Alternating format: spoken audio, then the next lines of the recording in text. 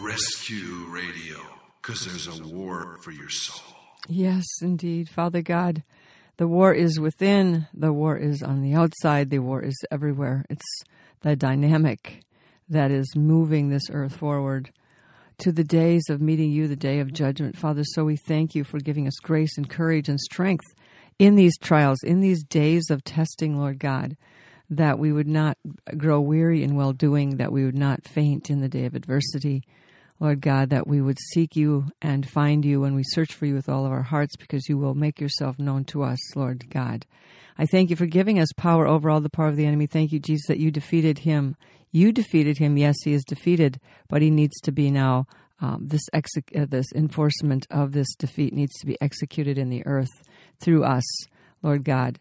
Otherwise, he will trample us to the ground as he would so desire to do. So, Father, give us real understanding of the war, of what's going on and how this thing works, so that we won't be ignorant of the enemy's devices. We won't be caught up in his strategies.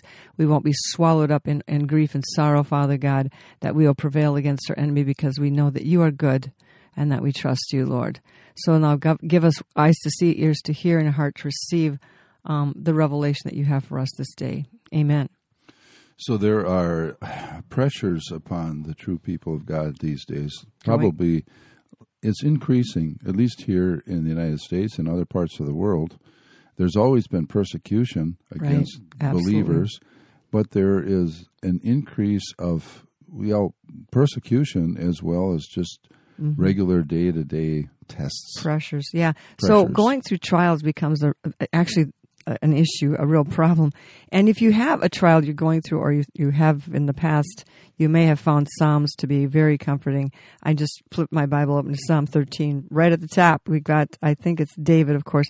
David wrote a lot of the Psalms, and David went through a lot of fiery trials. He was very human. He did a lot of great things for God, but he also did some stupid things. And so we see his constant prayers and conversations with God through the Psalms. And in Psalm 13, verse 1, "How long, O Lord, will you forget me forever?" Isn't this become the true bottom line on a lot of people's fiery trials, is we feel forgotten, abandoned by God, forever left. How long will you hide your face from me? Yes, what do we do when God goes silent, when he's not there? We've cried out, we've prayed, we've been through this trial. And sometimes the trials are short. You know, they may be a couple days long. Acute crisis. But sometimes they go on for a long time. How long will I take counsel in my soul, having sorrow in my heart daily? How long will my enemy be exalted over me? So the sorrow in our soul, the soul is really the battlefield, the internal battlefield, where we fight out between our mind, our hearts, our wills, and God's will. And that's where a lot of the suffering comes from. Yeah, the trials come from. Talk about an example of suffering in our soul. There was Jeremiah the prophet, who prophesied for 40 years to Judah, and he was known as the weeping prophet. And God says, well, I called you before you were born, before you were even conceived. You were called to be a prophet. And prophet to the nations, wasn't it? Yeah, a prophet to the nations, particularly to the nation of Judah, who had just been obstinate, turned against God. Stubborn people. Basically said, you know what? You're going to preach to them, and nobody's going to believe you. Nobody's going to accept you, your message. They will reject your message. They will reject you. It's interesting, some things, just a little list of, just kind of a short list of some of the things that happened to Jeremiah, and his heart was broken over this. I mean, I'm sure that at times he was very frustrated, tempted to be really angry about what was going on. Become bitter, but he was just weeping, and he kept preaching. There's times he really wanted to resign.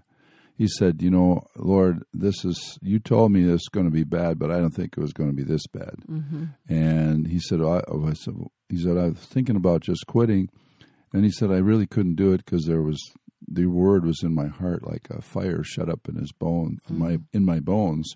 and I could not refrain. But some of the things he went through, to say he led a life of conflict was an understatement. I mean, he was threatened by his hometown. His family attacked him, threatened him. He was tried for his life by the priests and the prophets. So the priests and the prophets, the whole religious community of the day was against him. He was put in stocks. He was forced to flee from King Jehoiakim. He was publicly humiliated by a false prophet named Hananiah. And he was thrown into a cistern where he sunk down into the mud up to his shoulders. And finally they fished him out of there tied a bunch of coats together and rags and fished him out of there. So he was a faithful guy. And it's interesting that there was one point the Lord said to him, well, Jeremiah is bringing a complaint before the Lord, right? Yes, as we often do. He says, you've known me and seen me, he says in Jeremiah chapter 12, verse 3. But Lord, you know me and have seen me, and you have tested my heart toward you. Mm-hmm. Okay? So if there was God, you know me, you've tested my heart, what? Toward you. And these tests are tests of our hearts toward the Lord. That's right. Are we still going to keep trusting the Lord in the midst of all this? And then he goes on to say, and I know you will comment on this in just a bit, how long, verse 4, will the land mourn and the herbs of the field wither? The beasts and birds are consumed for the wickedness of those who dwell there, because they said, he will not see our final end. This reminds me of Psalm 7, where the Lord says, the psalmist again, I believe it's David, verse 1, O Lord, my God, in you I put my trust. Save me from those who persecute me. This is Jeremiah, this is David. And deliver me, lest they tear me like a lion, rendering me in pieces while there is none to deliver. Remember the story of David where he was chased by King Saul. David had been anointed the king, but Saul was still the ruling king.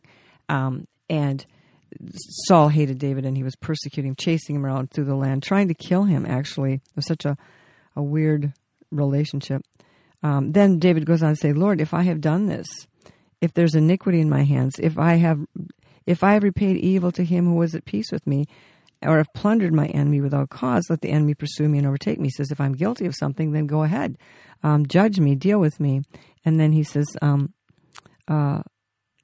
yes, let him trample my life to the ground. He says, if this is what I need, if this is who I am, then go ahead and test me. Arise, O Lord, in your anger. Lift yourself up because of the rage of my enemies, and awake for me to the judgment you have commanded. For the congregation of the people shall surround you. For their sakes, therefore, return on high. The Lord shall judge the peoples. Judge me, O Lord, according to my righteousness and according to my integrity within me. Oh, let the wickedness of the wicked come to an end, but establish the just. Here it is. For the righteous God tests the hearts and minds. My defense is of God who saves the upright in heart. Here becomes the conflict and the confusion. If God is righteous and God is good and God is for righteousness and justice and truth, and God judges the wicked, and we are, at this point, David saying, I didn't do anything wrong, then arise, O God, for me. Just judge me according to my integrity, according to my righteousness. But so many times we get very confused on why we're being tested, and we don't understand the chasing and the testing that's happening to us. In the case of Jeremiah, the men of Anathoth, which is just a little village about a little ways north of Jerusalem, they were seeking his life, right? They wanted to kill him. They basically were saying, okay, stop speaking in the name of the Lord or we're going to kill you. And then Jeremiah goes on in Jeremiah 12, last part of chapter 12, verse 1. Why does the way of the wicked prosper? Why are those happy or seem to be happy who deal so treacherously? So you're dealing with a treacherous, obstinate, religious, political system. His family turns against him seriously. And he's kind of complaining before God, and then here's what God says to him. Jeremiah chapter 12, verses 5 and 6. If you have run with the footmen and they have wearied you, then how can you contend with horses? And if in the land of peace in which you trusted they wearied you, then how will you do in the flooding of the Jordan? For even your brothers, the house of your father, even they have dealt treacherously with you. Yes, they have called a multitude after you. Do not believe them, even though they speak smooth words to you.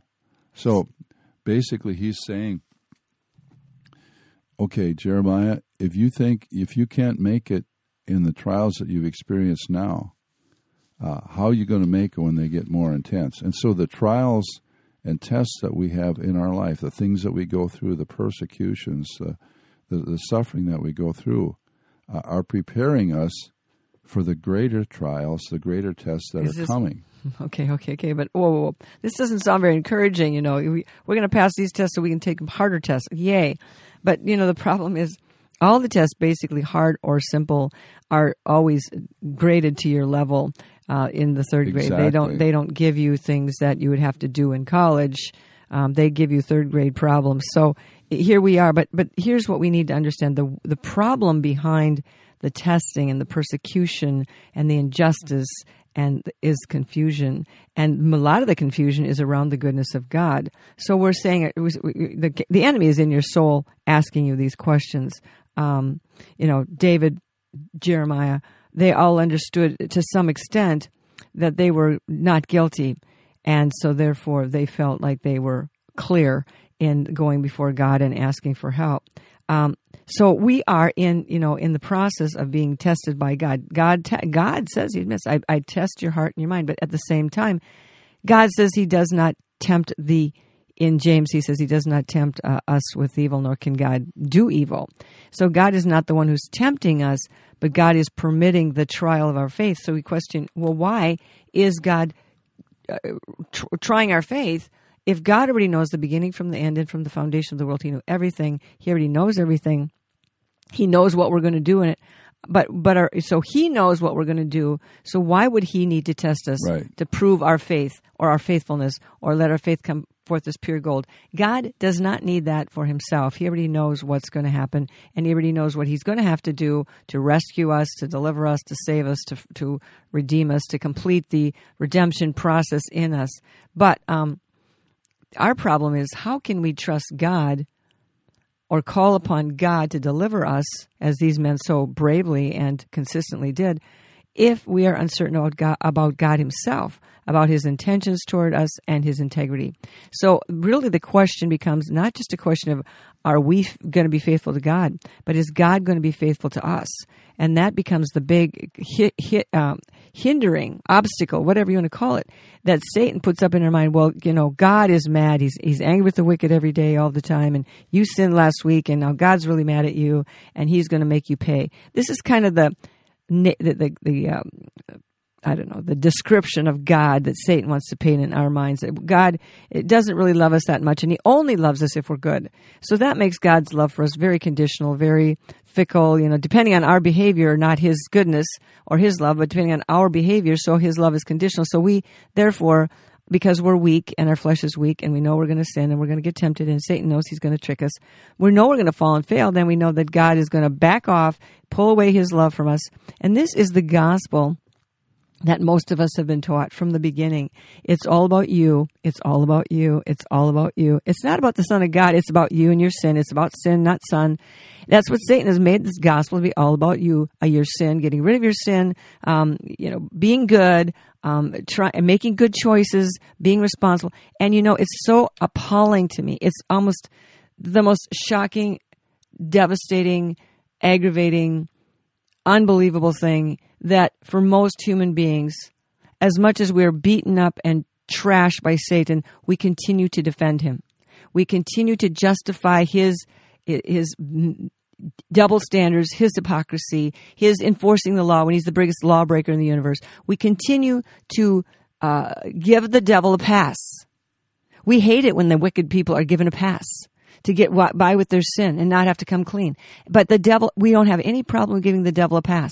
Oh, it's not the devil. It's you. It's your bad choice. It's your fault. It's your responsibility. You need to, you know what? Why did you make a bad choice in the first place? Because you wanted to screw up your life? Do you think those kids right now who are dying, 25% of the kids between the ages of 18 and 25 in a poll, and who knows what the polls are, but 25% of them in the recent polls have indicated they've either thought about suicide, been tempted to do it, or probably just did it. Why? Because there's no hope. There's no true, clear path as to how do you walk with God, because God might be bad. He might, we impose upon God. We make God in our image. God made us in His image, but because we see ourselves screwing up so bad and failing, we don't see that. We don't see that we're made in the image of God to love what He loves and hate what He hates. We're casting God in our image. Well, we're narcissistic. We're selfish. We're this. We're that. We're divided. We're conditional in our love. We're judgmental. We're conniving, systematic. And we project all those characteristics back onto the Lord, and we see Him as being fickle and unfaithful. And so really, bottom line, the test is not just are we being tested, but are we, God in us is being tested. That the concept, the idea, the relationship with God, Satan is testing that in us, and he does that by calling us into a place of uncertainty where we're questioning the intentions of God. Is He good? Is He not? How can I trust God to deliver us if I don't even trust God? How can I trust God to deliver me if I don't trust God? Here's our problem. When you go through a trial, where's your hope? Is your hope in you being strong enough to figure it out or to stand? Or is your hope in God? Even I remember in Philippians, Paul, when he was thrown in jail, and he said, and he was starting to being judged by all the people. Well, you did this because you sinned. God's mad at you. And then he said, well, at least some people are now starting to get the idea, get the truth that it's not about me. It's not about you guys. It's not about you. So stop pouting and feeling sorry for yourself and making it all about you. Paul says, I'm glad. I'm going to read this for you in Philippians if I can find it real fast. He says, and I want you to know, brethren, this is Philippians 1:12, that the things which happened to me, he's sitting in prison, have actually turned out for the furtherance of the gospel, so that it has become evident to the whole palace guard, to those who are watching him the closest, to all the rest, that my chains are in Christ. Okay? And most of the brethren in the Lord, having become confident by my chains, are much more bold to speak the word without fear. Some indeed preach Christ even through strife and envy, and some through goodwill. The former preach Christ from selfish ambition, not sincerely supposing to add affliction to my chains, but the latter out of love, knowing that I'm appointed for the defense of the gospel. Paul is sitting in the prison defending the gospel. He's being picked on by all the counterfeit gospel preachers who are saying, you did this because God's mad at you, and you're here because God is mad at you. And so he says, but some of the guys, the palace guard, the ungodly people, are getting it. They're seeing that this is the righteousness of God, and my chains are in Christ. I'm suffering for righteousness' sake. I'm not suffering for my sin. I'm not suffering because I'm bad. I'm not suffering because God wants to see what's in me. I'm suffering because the devil hates me, bottom line.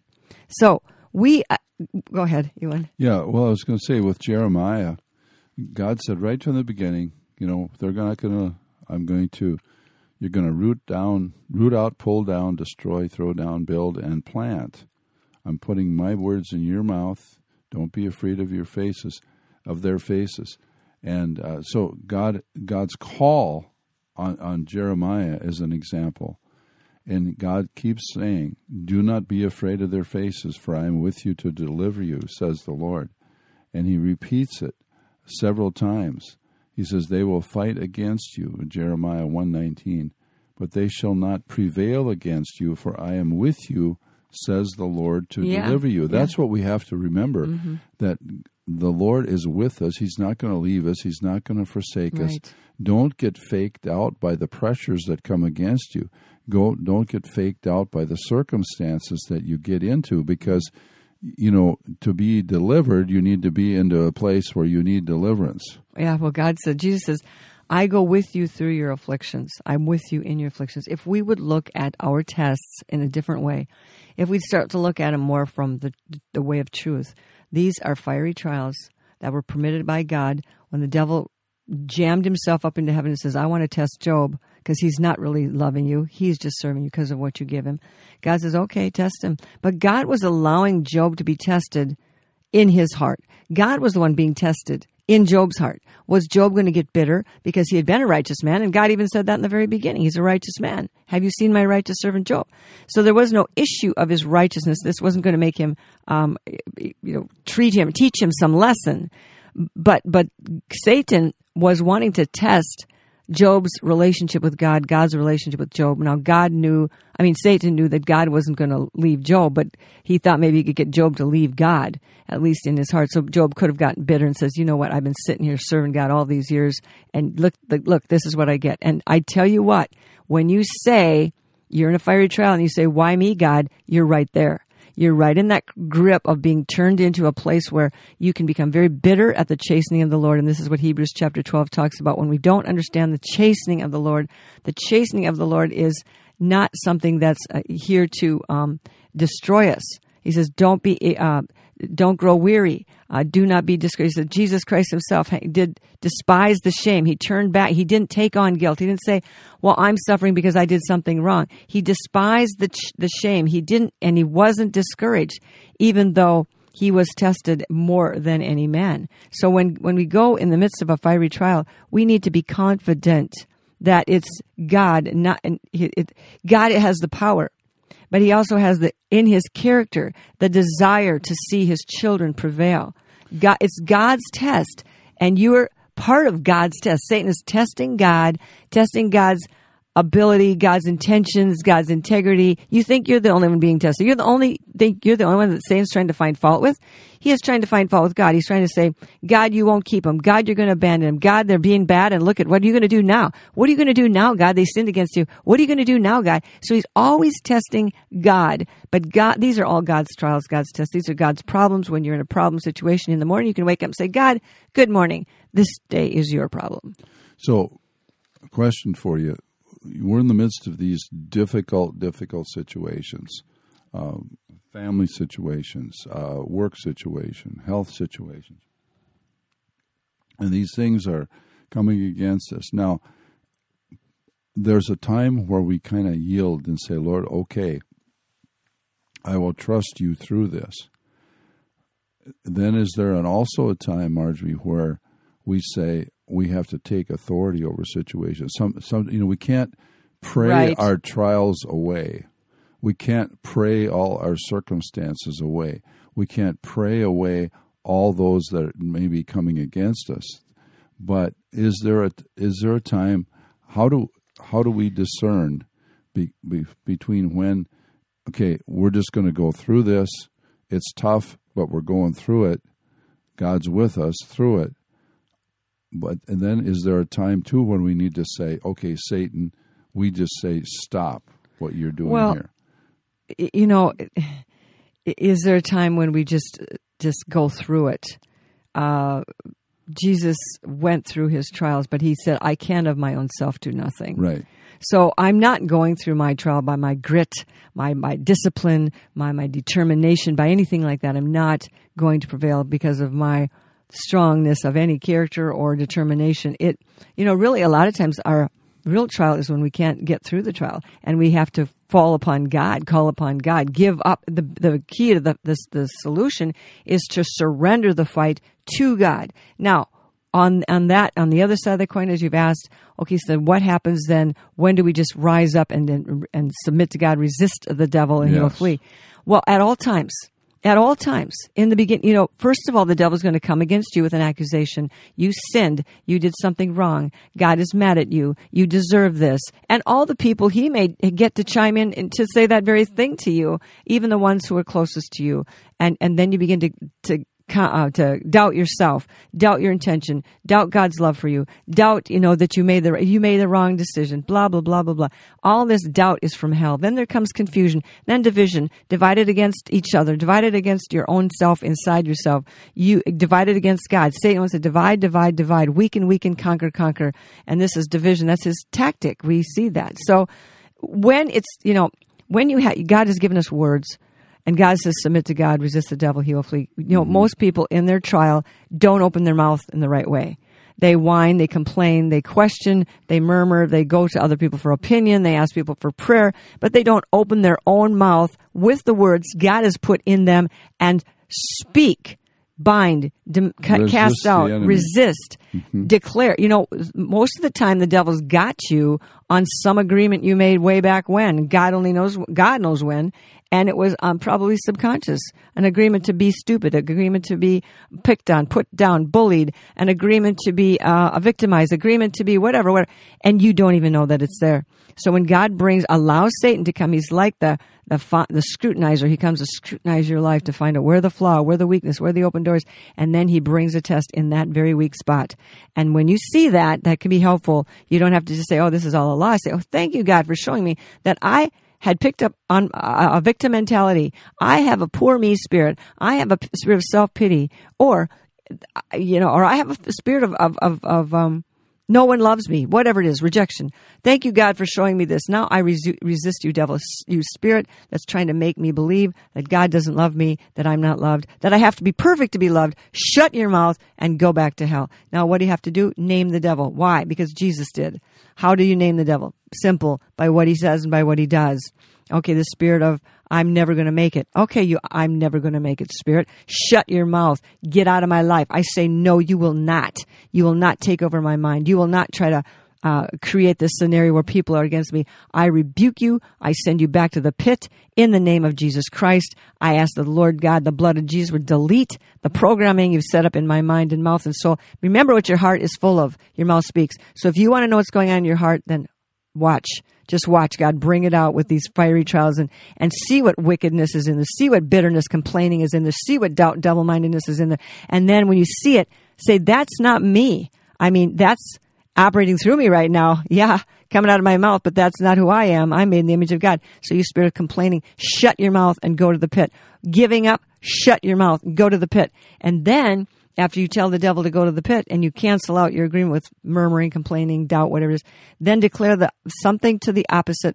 God, I praise you. You said, I will never leave you or forsake you. I'm with you always. And I will tell you something. I will promise you, if a human can make a promise based on the word of God, if you start doing that with your fiery trials and stop pitying yourself and stop taking the blame and start dealing with the devil, instead of saying, oh, well, the devil's a defeated foe. He is not defeated in your life necessarily just because he's defeated by Jesus Christ and the blood of the Lamb and the resurrection. He has still got to be defeated in your life through the battles that go on in your heart, your mind, your relationships. Do you understand? If you don't, you're going to have a false theology and you're not going to get the right answer, the right solution, and you're going to be ground up in this war, because behind everything, we have to understand, if you are brought up under one of the false gospels, and there are many, and you've been taught only the fun stuff about the gospels, for example, David kills the giant, and they cross the Red Sea, and Daniel in the lion's den, and all these lovely, wow, God, awesome stories that children just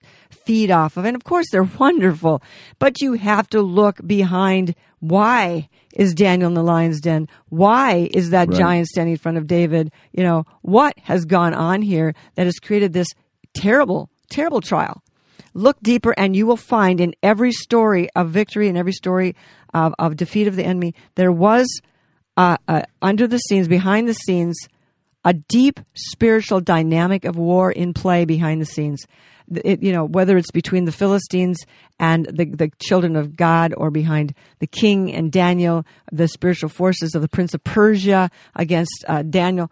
You have to understand that this is not just, you get the final, the end of the movie.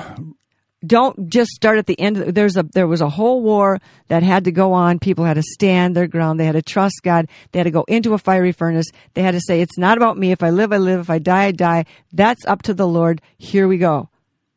Yeah. So every trial, to go through every trial, I mean, what I was saying before is that the trials of the present, the trials of the past, prepare you for the ones that are now and for the ones that are coming. And so that's what basically God was kind of correcting Jeremiah and said, you complaining about how tough things are. Listen, it's going to get tougher, so what are you going to do? You better be ready there's more coming. Well, to be ready for the more that's coming, we have to be much more confident in God. Exactly. That God is able. God is not divided. He's not divisive. He's not there to set us up to destroy us. The real one being tested is God always. And the question is, will He love us enough to get us through this? Will He betray us because of some condition we didn't meet, some expectation that we failed? Is that the God you serve? If that's the kind of God you serve, then you will be crushed and you will not be able to run or in the day of adversity to stand, because everything, guys, everything that can be shaken, every relationship, every political system, everything's going to be two things. Two things are going to be happening and are happening, and you can see it everywhere. Everything that can be shaken that's not rooted in the rock, Christ Jesus. Everything that can be shaken will be shaken, and everything that is hidden will be exposed. Mm-hmm. Everything, we see it, and we can. Why don't you just start rejoicing in that instead, and seeing that is the hand of God shaking everything, exposing everything, instead of going, eek, oh no, what? So it's coming to the point now where it's like, who owns you? Does Jesus own you? Are you part of the kingdom of God, or are you owned by the state?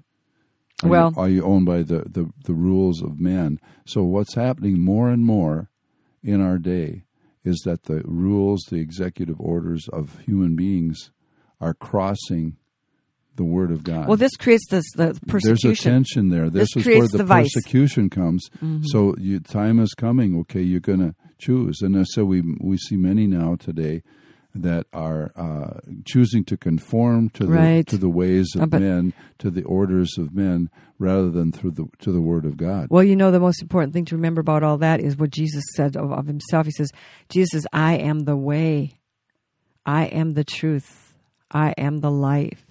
Now, the way to me is like the way of escape, the way out. God always provides a way out. Because He's God. He is the way out. In Him is the way out. Walking in and letting Him go before you, go in front of you, give you the words to say, give you favor when you go into these situations, make a way of escape. You'll see it if you walk humbly in that place of God. Go before me, go with me, with me into this store, go with me into this situation, and give me your words that I stay in your spirit. I won't be walking in my own flesh. Does God love you enough to help you? Yes, God loves you enough to never leave us or forsake us and to help us through all this. He knows what's happening. He knows He's in control. He's not going to betray us. He's not going to cut us off. And here's the other thing about this whole thing with God. Originally there were the 10 Commandments. Those were the laws. The laws could never legislate love. They never forced anybody to love, and they never couldn't get anybody to love. They could only get you to keep law and order. But God does not demand lip service. That's all the law could give. Compliance to the law could only give lip service. God is not about lip service. God is about love. The law could not create love in the hearts of people. That's why God overrode it or upgraded or whatever you want to call it. The law could only demand legalistic threats, execution. The devil loves the law, because if you break the law and you're under the law and you think the law is still it, then the devil can bring prosecution and execution, because he's the enforcer of the law. God does not want us to serve Him or love Him out of fear, including fear of going to hell. A lot of us originally get saved because we're afraid we don't want to go to hell. That is fear. That is not love. As we go on with God, then God refines that first initial response to say it's not about going to hell, it's about love. God doesn't want us to force, or God doesn't want, and He won't force us to love Him.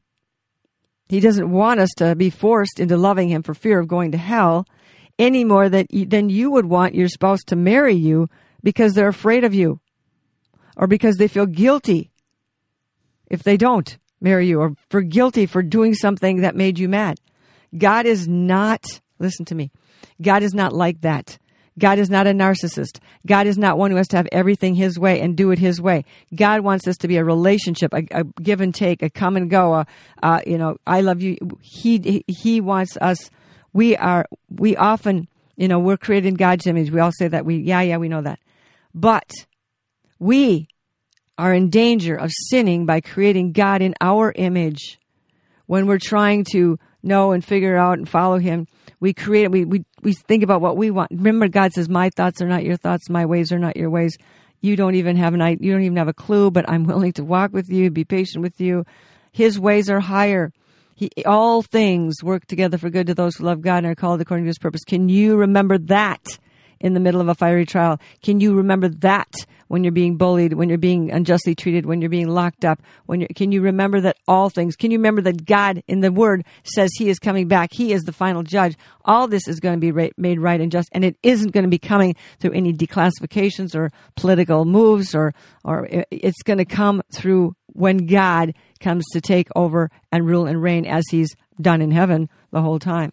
But His ways are not ours. So when we try to cast God in our own image, this brings a problem. It's just like when you try to cast your mate or your child in your image. We see others in the light of our own selves.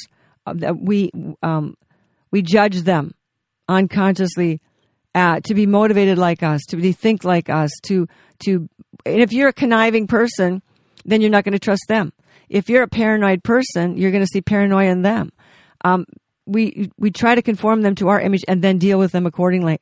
And we get mad at them when they don't comply. So please, in relationships, how many of us have tried to understand our mate by seeing them through our image of them, our concept of them? And that concept was built and put there by Satan. These filters and lenses have caused you to not know the other person or love the other person or trust them or give mercy to them. But if you're not merciful to yourself, if you don't love yourself, you're definitely not going to be able to love any other person or person, place, or thing, really. Because the love has to come from you. Love your neighbor as yourself. So there is an order to this love. First, love God, then love yourself because you love God, God loves you, and then you can love your neighbor. But if you don't love yourself, you will be mean to your neighbor, you will be narcissistic, you'll persecute. And when people are persecuting one another, we judge the one who's persecuting them. We need to pray for them because they don't even know who they are. They're not walking as a child of God. They're walking as a creature crafted by Satan. And one more thing to remember, God does not get His security from our affirmations. Our obedience is for our own good and protection, not His. And the reason that our obedience is so highly recommended by God is because He knows that if you don't obey Him, then the devil's going to come find that flaw and beat you up, bring his demonic judgment upon you, and then feel totally justified in doing it because you believed the lie. You believe that,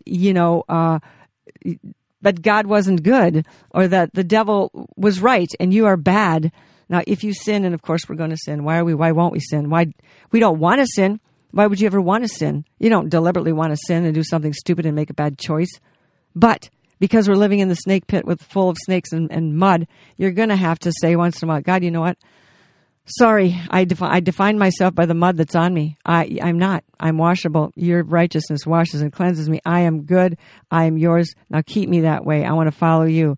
We need hope. We need innocence. We need the protection of knowing that we're loved. We need those things because that's who we are. That's why we need those things. Those are the things Satan is trying to deprive us from. To know that we are loved and that God is good is how we're going to complete this journey as we follow God. We have to know those things. God, the rest of it is just... It's just training. It's testing. It's chastening. It's refinement. It's all of these things. But you know what? When you're in the boot camp, you're being trained to be a soldier, and there's a reason.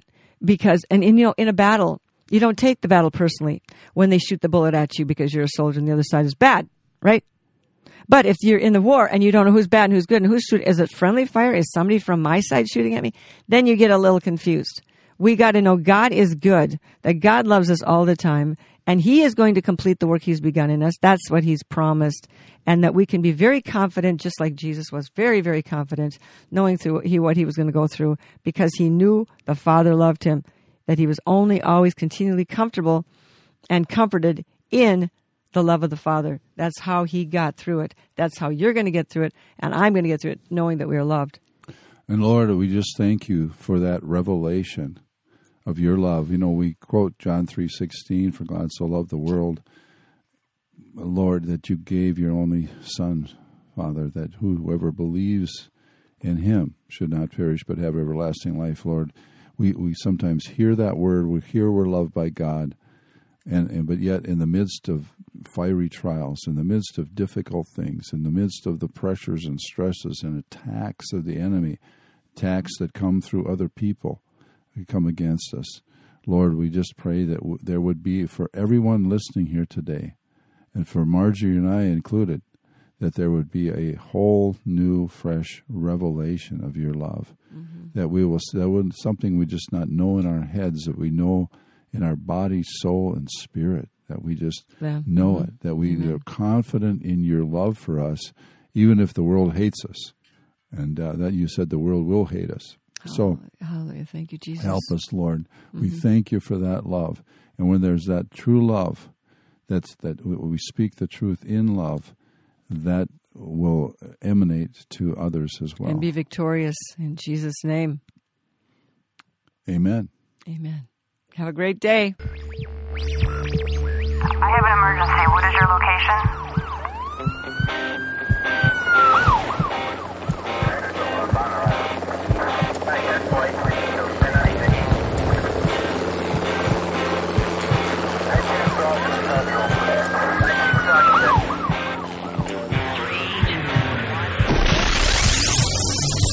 Rescue Radio, because there's a war for your soul.